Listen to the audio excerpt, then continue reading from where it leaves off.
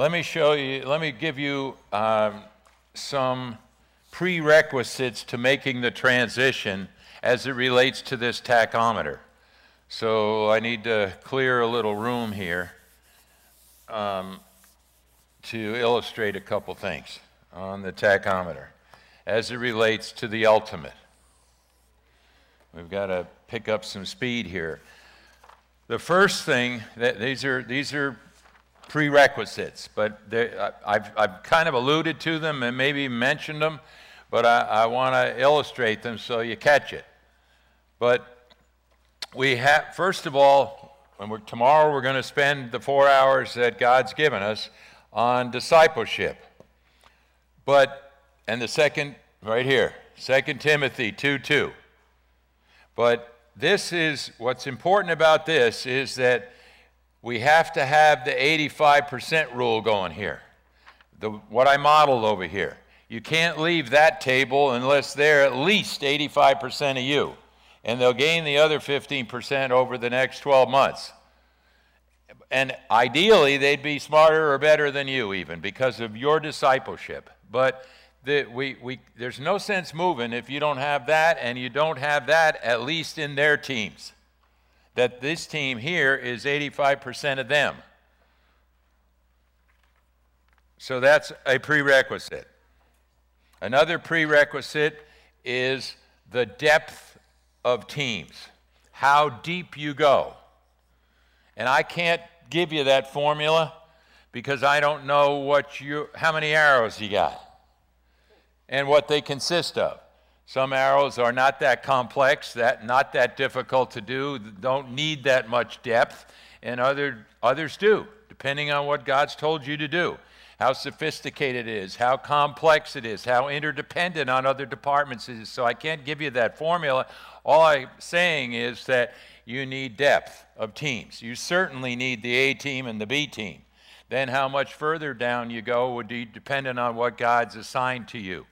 And not everything needs to have as deep a level of competency as other things. But the depth of teams, and by that I mean the depth of core competency, those 7 competencies. And I wanted to walk you through some more competencies that you would need at the next level. And I don't know that I'm going to have time to do that, and maybe we can do it tomorrow when we talk about discipleship. I'll do my best. But depth of teams, depth of core competency.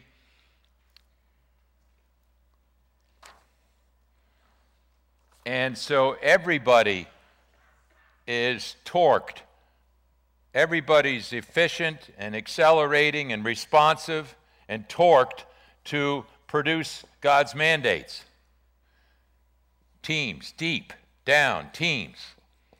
And only you would know whether the teams are deep enough. Or if you come to the implementation trainings, then you can ask those that have been through it, and they can give you some counsel.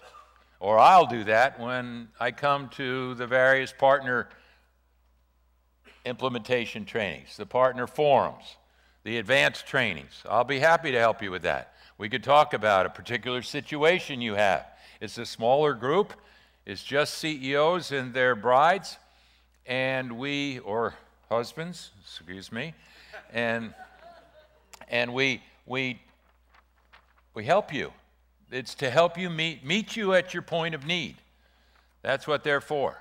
So, but depth of teams. So number 1 is the 85% rule. Number 2 is the depth of teams. And then a completed leadership pipeline that is really pumping out leaders. Because you may have depth of teams, but you're going to need more. You're going to need more teams because God's going to give you new things to do. And if God gives you another site, then you're going to have to send teams over there, and then who's going to replace them? Are you with me? So you gotta be pumping out leaders, and continually. You can't settle in and say, oh, we're doing, we got enough now. No, because you're just looking at today or what you need tomorrow or next month, or maybe even out of next year. But so we need a leadership pipeline that is pumping out faster than we've ever pumped leaders. Don't settle. And then we need an engine. This and this, the engine here. You've got to have an engine in place. Now, these somewhat are interrelated. You got 85% competency, you got teams deep, and you got a pipeline and an engine, and they're all interrelated. But there's no sense in even considering doing anything till you've got those things in place. Now, last time in the product, in the 3 days that we did in Global 10,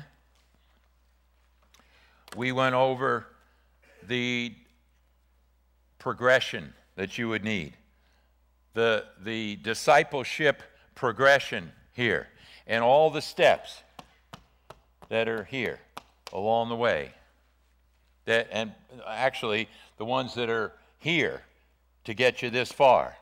And then when you are able to accomplish those, and all of those are in place, and you're doing that, you get the 85% competency level down 2 teams, one to the other, and you build teams in an engine, then you can move on if you're doing it well. But we covered this. This is what I had. These are my notes from last time. We went through all of this. I'm not going to repeat it, but it's in the product. It'll be in the product, and I'm going to tell you have an opportunity to now purchase. And we also talked about the need for generalists and the silo. You can't, silos, the corporate world calls them silos. These are specialists. And they become more competent in their specialty, but they don't have the capability of leading anybody because they don't know how to lead. You haven't modeled it. You haven't replicated leadership in them. They don't know. You haven't shown them how to do this. You haven't given them an opportunity to do this. You haven't held them accountable to do this. You haven't evaluated them and coached and taught and trained and mentored them to do this, so they can't do it. But we need core competency, and we need generalists who can what? Lead anything. And we covered that last time. I talked to you about how to turn a silo into a generalist. So we talked about generalists, we talked about compounding generalists, we talked about targeting, and we talked about stretch enrichment exercises that you give them to help them become generalists faster. And compounding generalists faster. It's going to be in the extension, as the picture on your table shows, and it's going to be an extension of the Executive Resource Collection. So it's the next volume here, Ultimate CEO. And then the next volume will be what we did last year for 3 days and what I'm going to do tomorrow for a half a day. And they will sit right here on your shelf as part of the Executive Collection. So we went through this last time, and I talked to you about this. Let me just tell you, why do we need generalists? He hit a $5 billion ceiling. They said, what you're doing is not discipling your people or training and developing your people. And he said, you're right, I don't have leaders. They said, you need leaders. And he said, you're right, I don't. What do I have? Specialists. I hire people like me, merchants. People who know how to go to the Orient and go to Europe and see the fashion forecast, go to the Orient and get the stuff cheap, then bring it to the U.S., calculate the turns on the inventory, and pump it out to through the distribution center out to the stores and do the turns so we don't have a lot of inventory. We keep bringing it. They know how to do that. They're specialists in that. They're unbelievable. They're lights out. They don't know how to lead anybody. So he didn't have any leaders. And he hit a $5 billion plateau when you run out of leaders. So we have to have, if God's going to keep adding, you can't just keep adding. Every arrow has another specialist, and you got 15, 20, 30 people reporting to you. Doesn't work. So we need generalists, people who can lead anything, because they know how to lead. See, if God gives you 5 things to do, and you got 5 people sitting around the table with you, everybody's got one thing, boy, that's really sweet, until he gives you 2 to 6. Then somebody has to have 2. Now somebody has to be able to lead something out of their specialty. Then when he gives you 25 things, they each have 5. And then they have a team under them, and each of the team members have 1. So they can still be specialists for a season until he gives you 26. Then this guy's got 6, and somebody down here has to have 2. And that's how it works. And God keeps adding more arrows, and you got to have more generalists. Okay. And it's in the product. We talked about that last time. We also talked about the ultimate ultimatums, building a succession. We did talk about generalists. I just mentioned that. We talked about the discipleship progression. I mentioned that. And a bunch of other things. They're all going to be in the next volume, in the thing that's face up on your table. Core competencies, I'm going to jump over these. And I put a note in tomorrow's folder. This is the note. I'll put this in tomorrow's folder. I'll try to get to it. Look, I had all this planned out perfectly by 4 o'clock, but all these breaks, you know.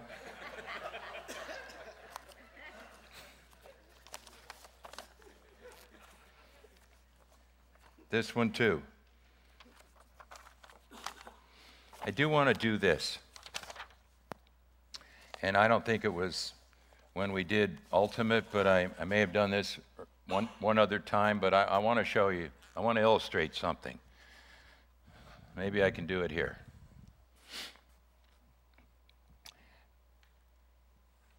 Without what I just said, here, I'm talking to you about leverage.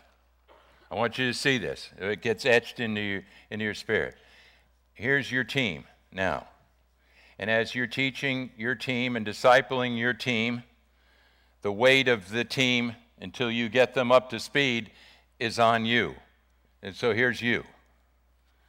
And you're pulling your team along. And particularly those of you that are just starting out and going to take these things in the product and go begin to initiate your discipleship. But the weight is still heavily on you because you're pulling your team along and they're learning. But when we start to progress, and when we get to the point where we can make a transition, I want you to see how that works. And if I can do this quickly, I will. But here now we have the same pulley, and here's you still pulling.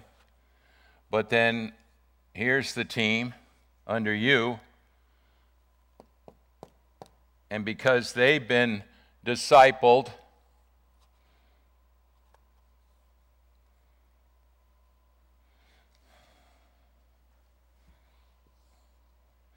this may come close, okay? Just cut me a little slack, okay?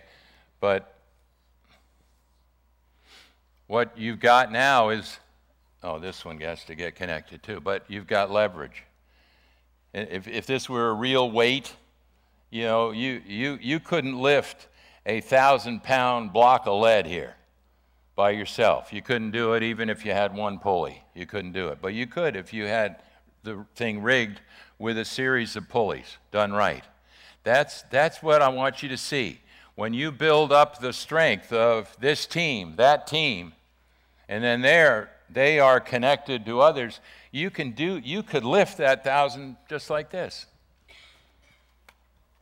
Because this all may sound like, wow, that's wacko. I mean, we can't do it. Yes, you can. You just have to have strength under you. You have to have a system under you that leverages you.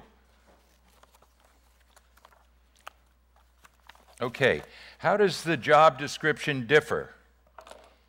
You know, what do you do when you're up here as opposed to what you will be doing here? It's the same thing, but at a different level. So it's still this. But, and with this, with the spiritual part. But what do I mean by what would be different, for example?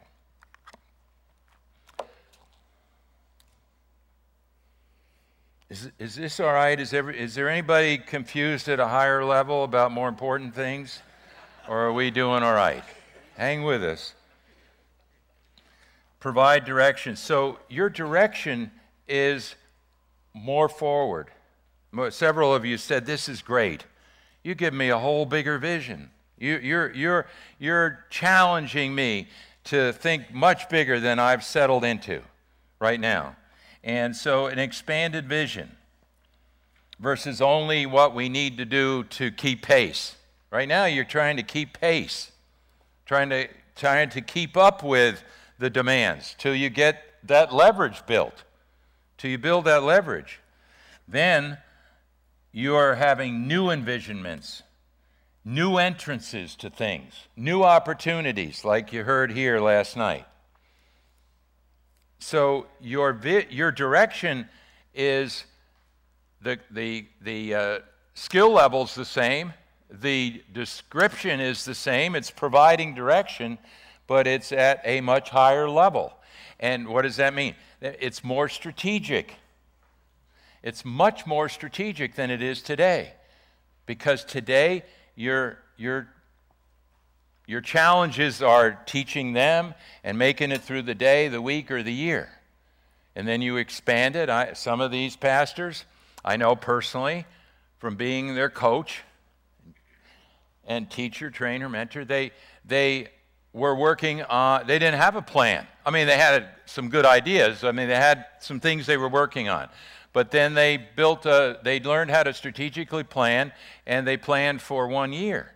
And then very quickly, they started to plan for 5 years. And then some have a 10-year plan, far more strategic. So in the chair, the second chair over there, your thinking is far more strategic. Your direction is far more strategic. And the more day-to-day direction to keep us moving, the day-to-day, like I said, with the general partner back here and the limited partner here, they're working day-to-day with direction to make sure that this year's goals get accomplished. And we're getting a head start on the next 2 or 3 years. But you're thinking strategically further out. And that you have to do that because you can't be just, well, how can I say it? You have to be thinking about what the ministry is going to need, or your corporation is going to need when we're up here. Today, back here, you need to be thinking about that. Or here, you're thinking about what lies ahead, what's coming. What are they going to need? What are the potential gaps that we're going to, in order to accomplish that, what do we have to start doing today? You're going to have a Bible college. You're going to translate into 38 languages. You need to raise millions of dollars to do that. Well, we don't just get that done this year. We have to plan that. And then what are our people going to need? What resources are we going to need? Strategically, how are we going to pull that off? Are you with me? Okay. So the direction is, the job's the same, but it's at a whole different level of strategic thinking, planning. And you have to have time to think about those things. You can't just be busy running like many of you are now. And then, just, okay, what are we doing here? You have to have time to think. Many of these I've said, sir, and with all due respect, when do you think? When was the last time you thought? I don't mean, I don't mean like, how to get to work, or think about tomorrow, no. When was the last time, look, you have an open door policy, but right now it's shut because I'm thinking. See, that feels like, that thinking feels like a waste of time because you're adrenaline junkies like me.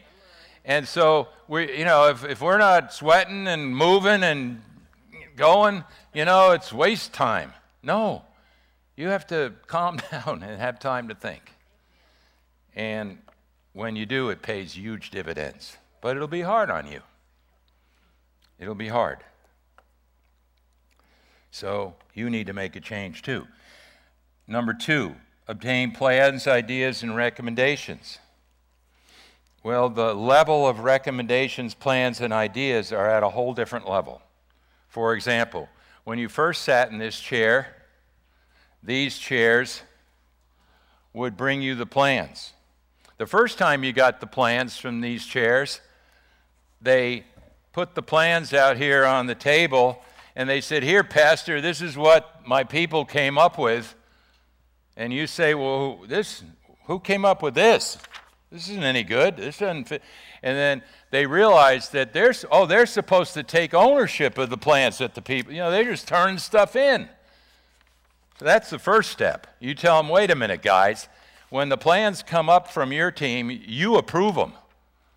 Then they come to me. Don't submit anything to me that you haven't approved." But you're still the dumping ground here. "Oh, I give you all the stuff and you figure it out." No, but then a whole nother level is when they come to you with the plans and they tell you, "All these plans are great, but I'm concerned about just this and this." And you don't even have to review them. But they do. What I did was I said, the plans are all approved. They all accomplish your direction.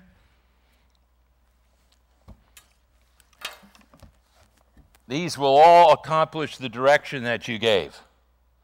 I have no concerns about any of these achieving what you want, except for these three. And this one I'm concerned about, and I need your input. This one here doesn't match up, and so this is what I'm recommending. Do you agree and it's real simple. But initially, you're going through reams of all these teams and stuff. No, this team approves what this team did, which approved what that team did. All right, you all looking at me like you don't want to be in ministry any longer, right? All right, are we okay? We're doing all right? In other words, what this team down here comes up with gets approved by this person. And they submit it to this person, who then submits it here. And when you get a president or a CEO sitting in your chair, then they're doing all that, and they're just coming to you with the things that they're most concerned about would not line up with the direction that you've given. So that you're not sitting there for weeks on end going through all this. Are you understanding me? Okay. Number 3, commissioning the work. Now, a lot of this stuff you can get started on immediately. You can, you're building to get to that transition point. Number 3, commissioning the work here. You're commissioning far less.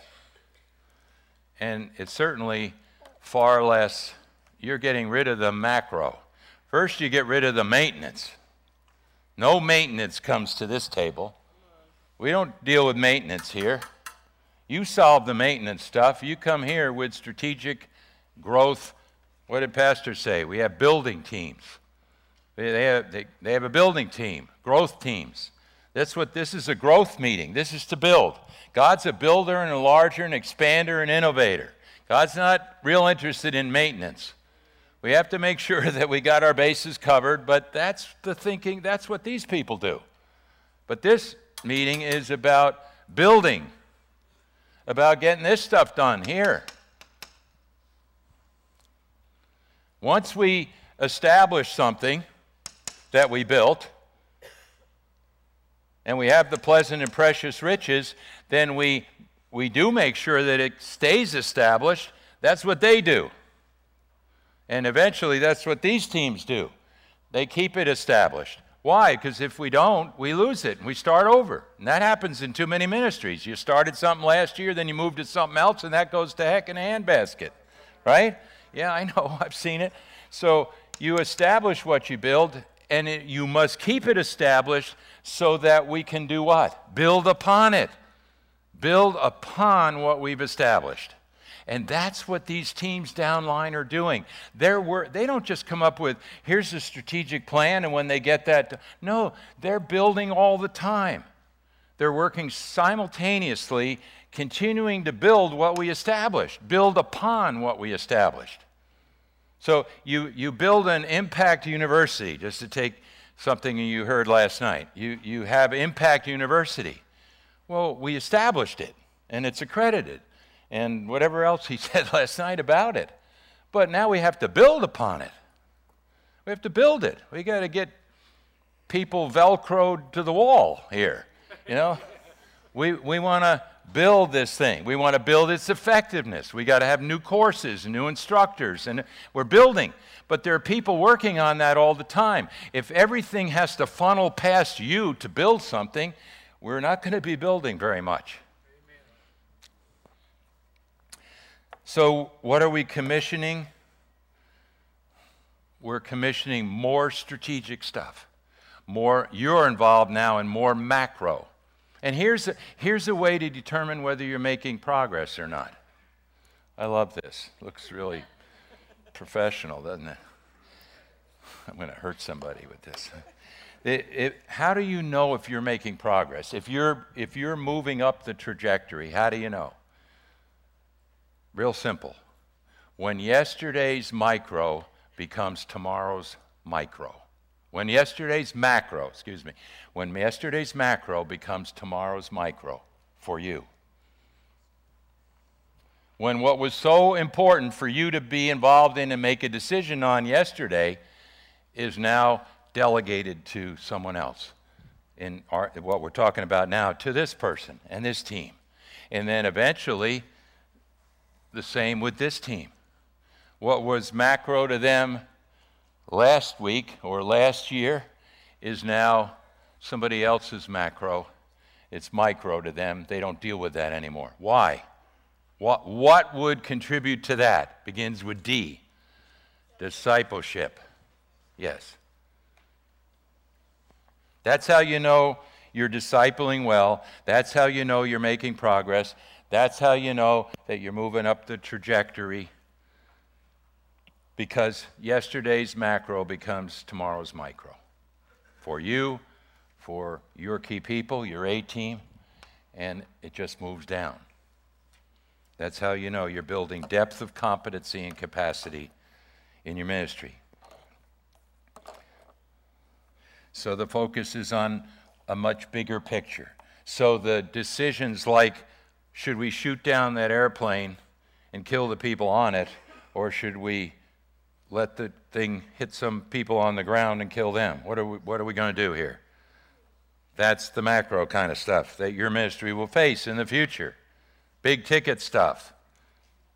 And you have to have the time with God, the intimacy with God, the time to think, and the feel good. You know, you're prayed up, you're strong, you're confident, you're undergirded with Aaron's and hers that are holding up your hand.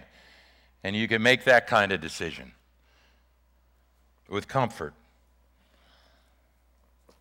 Number 4, provide success. It's at a whole different level too. As I said earlier already, you're the overseer now. You're still going to be discipling. You're still going to be bringing correction to this person. And correction, this person will be bringing it to the team, and things that you don't think line up strategically, things that don't line up in terms of righteousness, you're still going to be bringing correction, but it's going to be at a whole higher level. A whole higher level. I liked what one of the things that came out of the Super Bowl and some of the biographies or whatever that they did. I just remember one guy that played for the Patriots years ago. He was a freshman fullback or an NFL rookie fullback, and he said, "Man, I was shocked day one. I was the 53rd player on the team in terms of where I was drafted or where I fit in." He said, "I was the 53rd player on the team, and I remember my first meeting, and Belichick chewed out Brady, stood him up in front of the group and chewed him out in front of everybody." He said, "Every year starts anew. Every year, he said, man, I'm 53, and this guy's, already, he's going to be first draw on the Hall of Fame, and he's getting his butt chewed. I better shape up." But see, the discipleship never ends. He's trying to perfect somebody that's pretty good. So you're going to continue to perfect people, but you must have more competence, and they know that you built a trust relationship. They know how much you love them, that every time you bring correction, it's a form of love, that you care about them, you're helping them reach their destiny, be all that they can be for Christ. But if we're weak with the few people we have now at that level, it won't work very well.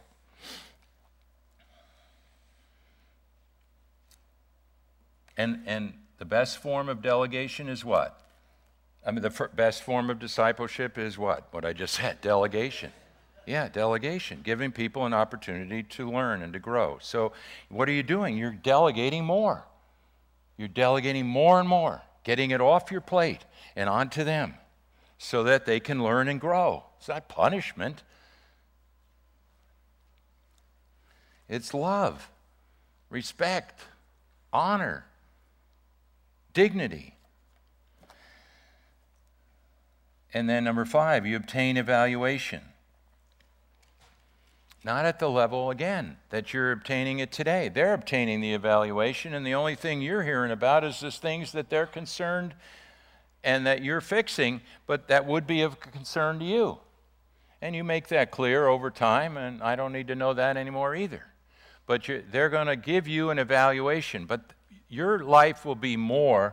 That's why it's so important for you to learn in here, in the volume, well, in here and there. Volume 3, there's how to obtain presentations, how to teach people how to give you presentations. So they give you an executive summary. They tell you what it is they're about to ask for approval from. Then they're going to give you background on it. Then they're going to walk you. I'm not going to teach on that now, but the art of presentations is important. You will find they will be presenting to you, and they will be bringing things that you didn't even ask for. They'll be bringing things to you, and you're not going to be here regularly. How frequently, that's going to be your call. But there'll be times when you'll swoop in. There'll be times when you will have special meetings.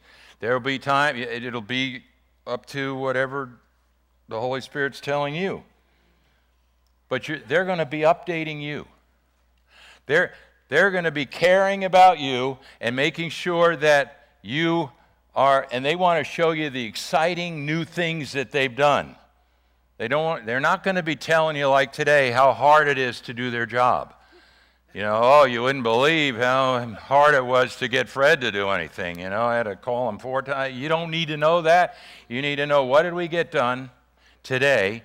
And you're going to be at a whole other level of updating, reporting, presentations on key matters, on emerging targets. They're going to tell you that we've discovered something. It's hindering us now, but we've figured out how we're going to make it an opportunity. And we want to share that with you. That's what you're going to do. Boy, won't that be edifying?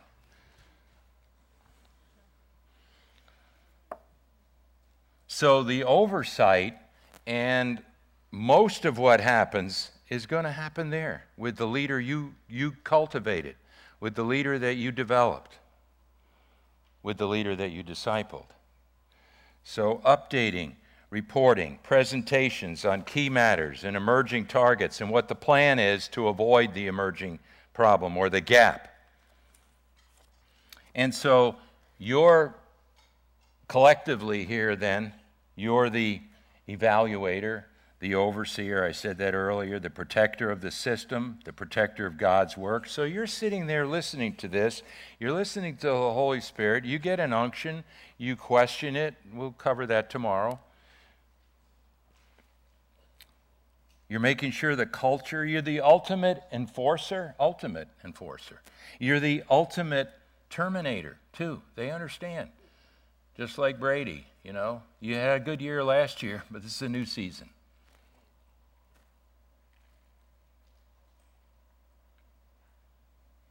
And as you know, the board fires the CEO if they don't do it. And 20% of them, I told you, get fired because they failed to recognize a problem, a fact, an emerging target, or they fail to prioritize it, or they fail to mobilize it. Emerging target. What would be an example? The one I use all the time, Kodak.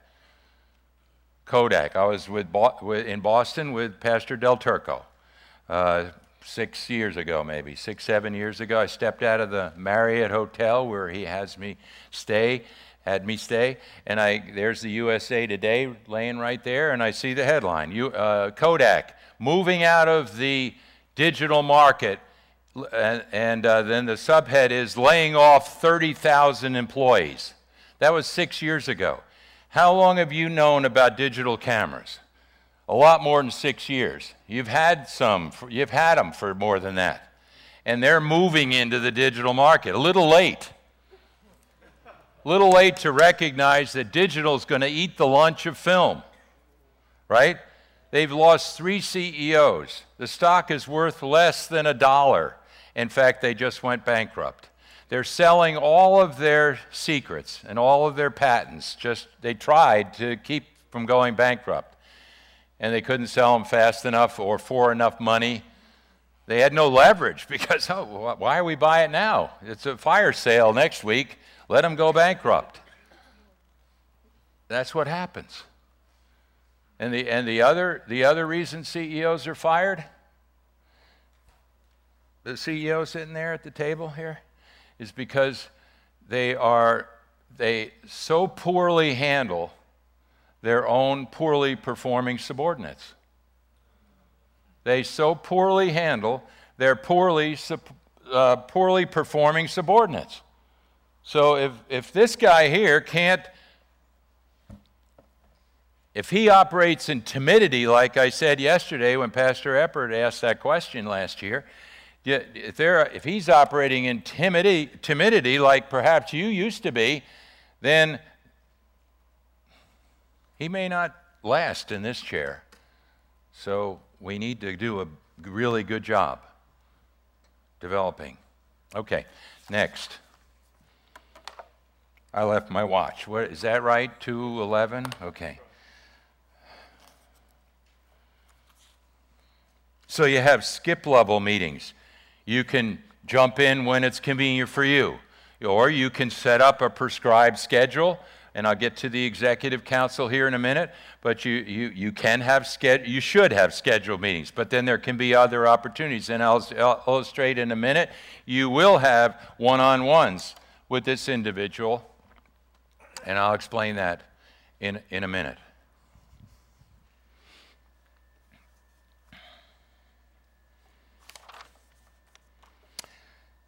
Okay, next would be structure quickly.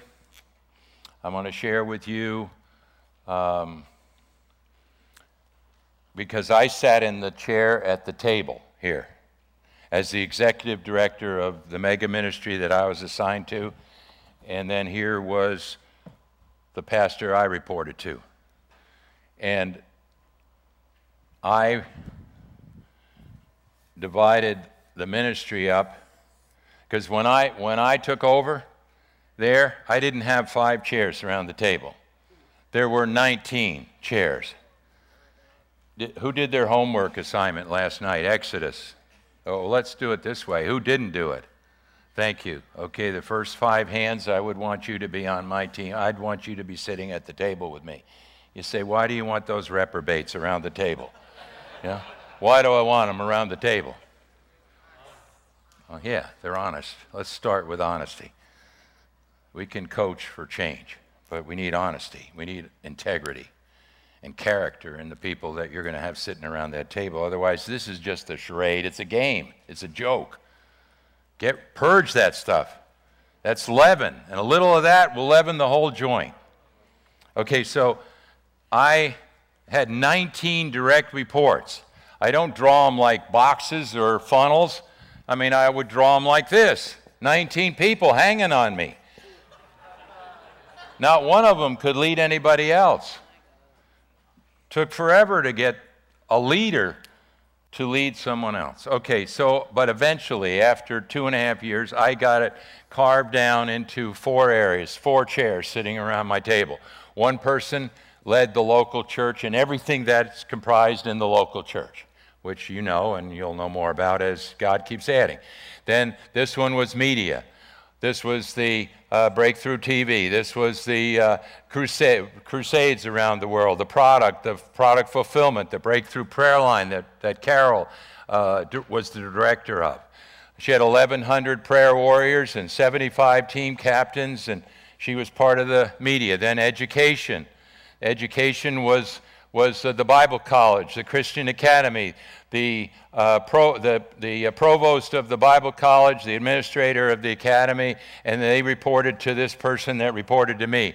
And then this was the support group, the CFO that happened to be the CFO. He was a sharp executive, a very successful up-and-coming executive with a large household name company, and we hired him, and he provided the services that each of these needed, from accounting, information systems, maintenance, new construction, and we were building all the time, and all of that supports he built. So these were the four sitting around me. The guy that I told you has a 600,000 square foot. That's the largest facility in that region of their nation. And they rent it out to car expos and big conventions. And they're making money off of their building. But what does he have, for example? One meeting. And he's sitting in the back chair there. It just so happens, this is not a formula, it just so happens that this is the CFO too. But he ran his own business and now company. Now he's a CFO and he's leading this table. And who's sitting around this table? Well, here, I need my glasses.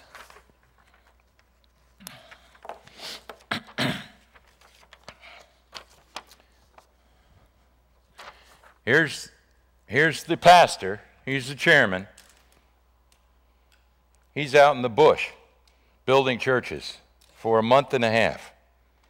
He's not even here anymore. I mean, he's gone for a month and a half. He's in the States right now. He's been here for a month. And this guy's running the show. And sitting around the table with this guy is the director of ministry, who's running everything that's ministerial. He's got it all. Well, he's not working by himself. So he's got a team, got a host of teams under him and teams under them that are running every aspect of the ministry. Then in this chair is the director of media. So he's got the TV, both broadcasts, and all that is entailed there, and the stuff I mentioned yesterday. Here is the director, well, this is media, and here's the director of broadcast services, huge job. Here is the director of education, and any education entity like that Beyond Adventure thing I told you, like their Bible College, their Bible Institute it is here. And then over here is the director of leisure services, the guy who runs all those spas and resorts and everything. And then here's the guy that's handling all their real estate and all of their investments and all that. And they're all sitting around the table. Are you getting this? So there's a couple helpful hints on organization or structure. But the principal thing that I'm trying to teach you is that you must get to the point where you can run the entire operation essentially from one meeting. And then when this transition takes place, you've got somebody that you've replicated yourself into that will do the same. Then we have 10 minutes, right? Somebody? Okay.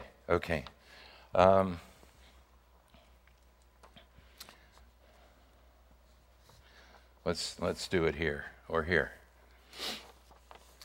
So here, let me show you some new things to envision. Here is your team over there at the table. I don't know what you might call it, but most call it the ELT, the Executive Leadership Team. I would just recommend you call people leaders if they are, rather than staff. So here's the leader, and you, most of you in this room, are leading the Executive Leadership Team here, like this. Then the next level of wisdom, and a number here, have this in place, and you'll know when you need to have it. And if you don't know, ask them when they realized they needed to have it. But this is your EC, your Executive Council, COUNSEL, which we're providing you the highest level of COUNCIL, Council. Executive Council. Why do we need that? Well, as your ministry grows and expands and the volume and the weight of decisions increase, you may very rapidly outstrip the capability of this team in terms of making those kind of decisions. Like what kind of decisions? Financial decisions, budgetary decisions, capital expenditure decisions. And you're going to get into, not just $15,000 decisions or $50,000 decisions, but $1 million and $5 million. Pastor Jose, you blow me away, sir. Where are you? Yeah. What do you hate tables? You're so used to working in that place. Yet he showed me the building that he's building. I mean, it's unbelievable. It's one of the most beautiful buildings I've ever seen. So why did I mention that? Yeah. How many millions is that thing? Do you mind telling us? Don't? 8? Yeah. You don't want to make that decision by yourself. Proverbs will tell you that is stupid. So you are still the chairman of this. This is not a vote any more than this was a vote, but you're going to get the highest level counsel here from your executive council. And look, I'm not knocking anybody, but it's not always, it's more often than not the case that this team doesn't have that level of financial acumen and budgetary acumen and had experience with expenditures that you need to get the wisest counsel. And then what? It's not a vote. You what? You make the final decision. But you're making the decision with all the counsel you can get. And like I said earlier, a pastor here once, I'll never forget it, but he said, it's so freeing. Thank God you taught me that. It's so freeing that I get this counsel. I still have to make the decision. The weight is still on me, but boy, is it a lot easier. Boy, can I sleep nights. So executive, and so what are they? Very quickly, the agenda would be finances, budget, capital expenditures, all that kind of compensation increases for these people. Administrative matters, legal matters, HR matters, policies and procedure matters, those types of things. Not everything, but the major stuff. Ministry, number 3, Roman numeral 3 perhaps. It would be new ministry venture. Should we start Impact University? Can we afford to do that right now? Is this a good time? Should we do the multi-site thing? We've raised this much money. It's not $1 million yet or whatever we need, $1.5 million, whatever we need. But should we start? Should we bite the bullet and go? You need that. Education, media. Should we spend $1 million to upgrade our our editing suite and all of our electronics or not? It's not like, should we buy another computer anymore?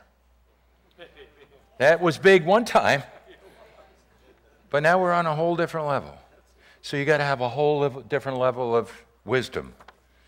Missions, and the list goes on, you know. But this is where you get the highest level of wisdom. And as you grow now and expand, and these decisions become more strategic and more significant, then you'll need this.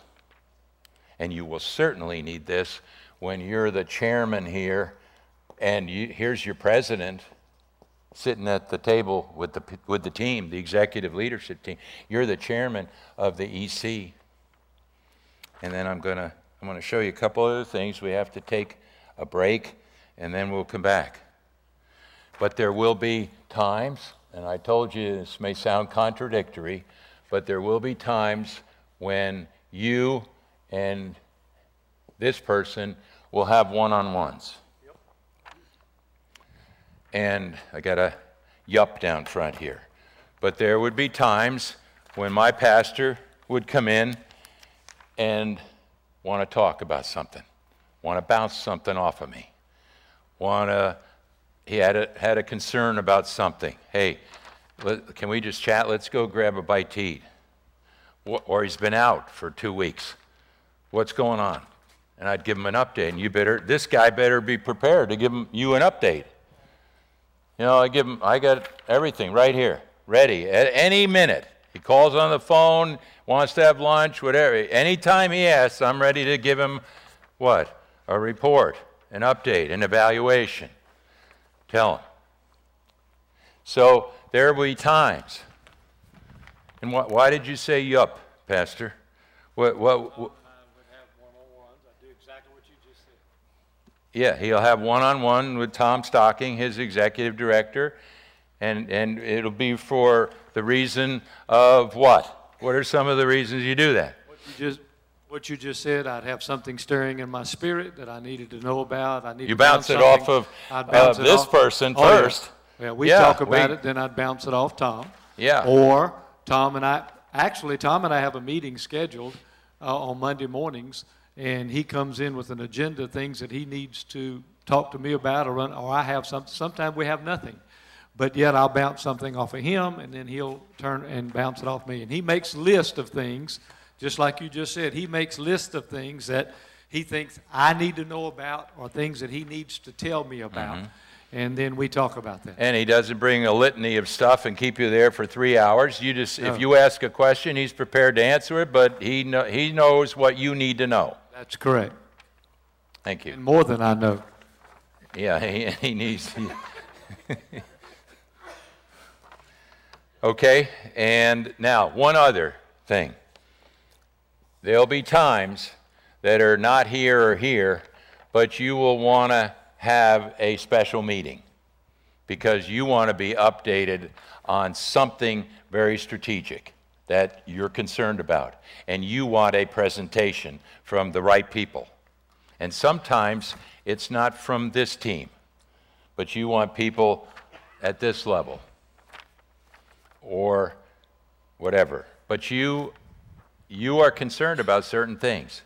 So you have, those are acceptable time. They're not the norm, but they are strategic. And there's something very strategic, and you have to assure yourself, or maybe in your time with God, the Holy Spirit is telling you, you better check.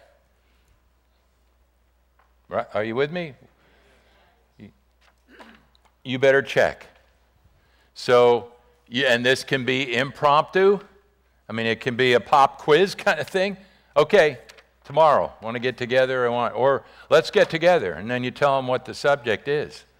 Or you tell them in advance so they can come and present. But if you're concerned about it and then they're not doing it, and you want to find out the level of honesty, then I've had to have a few where you just have a pop quiz. You know, you just have a pop presentation. Okay, report into me about such and such. And then you find out who's smoking here or not real fast. Okay, it's break time. may I add something while we're on this subject? Please, yes. Okay. Our ELT consists of myself and Pastor Brad and Pastor Barr and Pastor Michael, Pastor Joey, and Tom Stocking. At our ELT meeting, of course, Tom creates the agenda for me, and we meet every other Wednesday because they're all paid staff, so we're able to do that.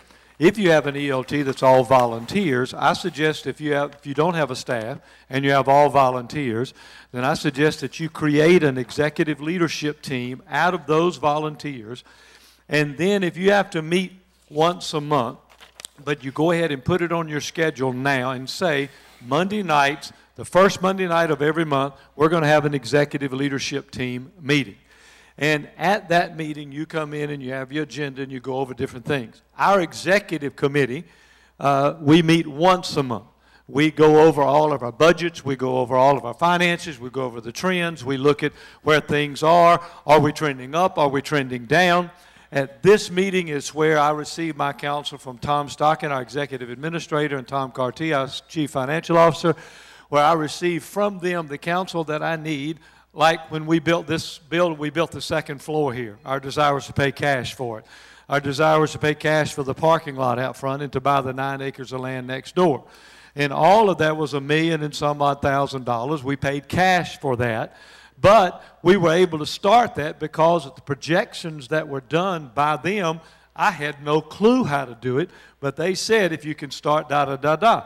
That came here. Now, when we started Impact University, when we started our Dream Center downtown, and when we, and Pastor Brad, who's our creative arts pastor, he's also over our master's plan, which is our building campaign that we have to, where we have an ongoing campaign to where we're constantly having money over and above tithes and offerings to do the things like I just said do.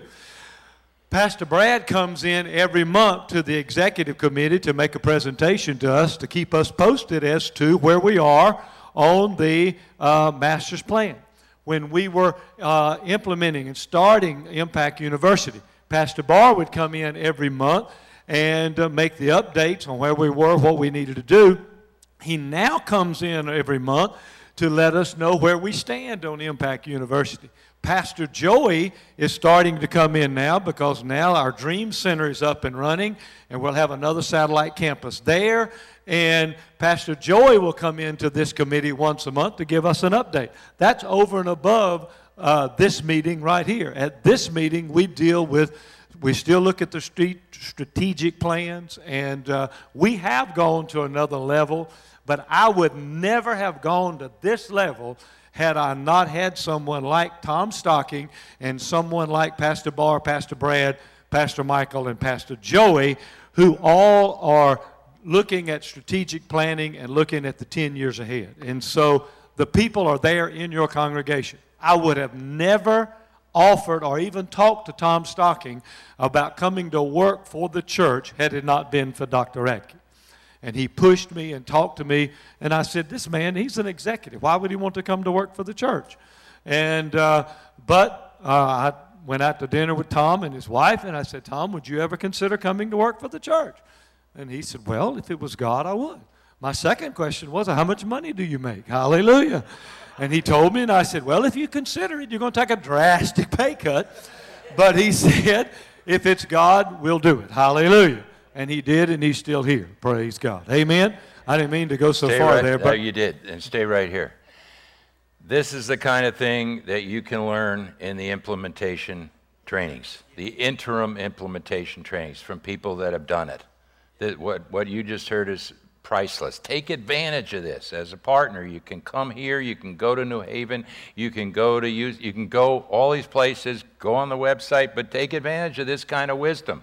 The other thing is, yes, he asked me, and I'm going to tell you something about what he just said, the illustration of Tom Stocking. There are a lot of other Dean Radkes and Tom Stockings around. They want to serve God. They would like to help you, but you got to let them in. And you don't let them in because you're afraid, well, we can't afford them. That's theirs and God's decision. You ask them, like he just did, like he did. And then you give them an opportunity. You say, well, I can't, they'll see that I don't know all that corporate stuff, and they'll see that I'm making a lot of mistakes. Let me help you. God picked you. He didn't pick me to pastor your ministry or his. He didn't pick Tom Stocking to pastor here. He picked Tom Stocking to help him and me to help Pastor Parsley. He picked us. But you got to give these guys a chance. You got to let them in. And they were so valuable. And many times we're afraid to ask them because truly, you know, they're a lot smarter than I am. Tom and Tom will be in an executive committee meeting, and I say this a lot, they'll use words I don't even know what they mean. And I know that they're talking about our benefit, and they're talking about us and where we're headed, but I'm in agreement, but can you tell me what y'all just said? Hallelujah. And explain it to me, praise God. But the neat thing is Pastor Barr, Pastor Joey, Pastor Michael, Pastor Brad, and Tom, all of them are smarter than I am. And he wanted but they're on my team. And he wanted me to, he called me. He said, next time you come, will you meet with Tom Stocking? Because I'm going to take him on as my executive director or whatever the title was at the time. And he said, can we have dinner together and, you know, you can lay out for him all what he needs to do for me. I said, we don't need dinner. I could tell him in, 1 minute. He said, no, let's have dinner. I said, oh, so we're having dinner? He said, okay, Dr. Ackey, tell him what it is he needs to be doing for me. I said, everything but preach. That's it.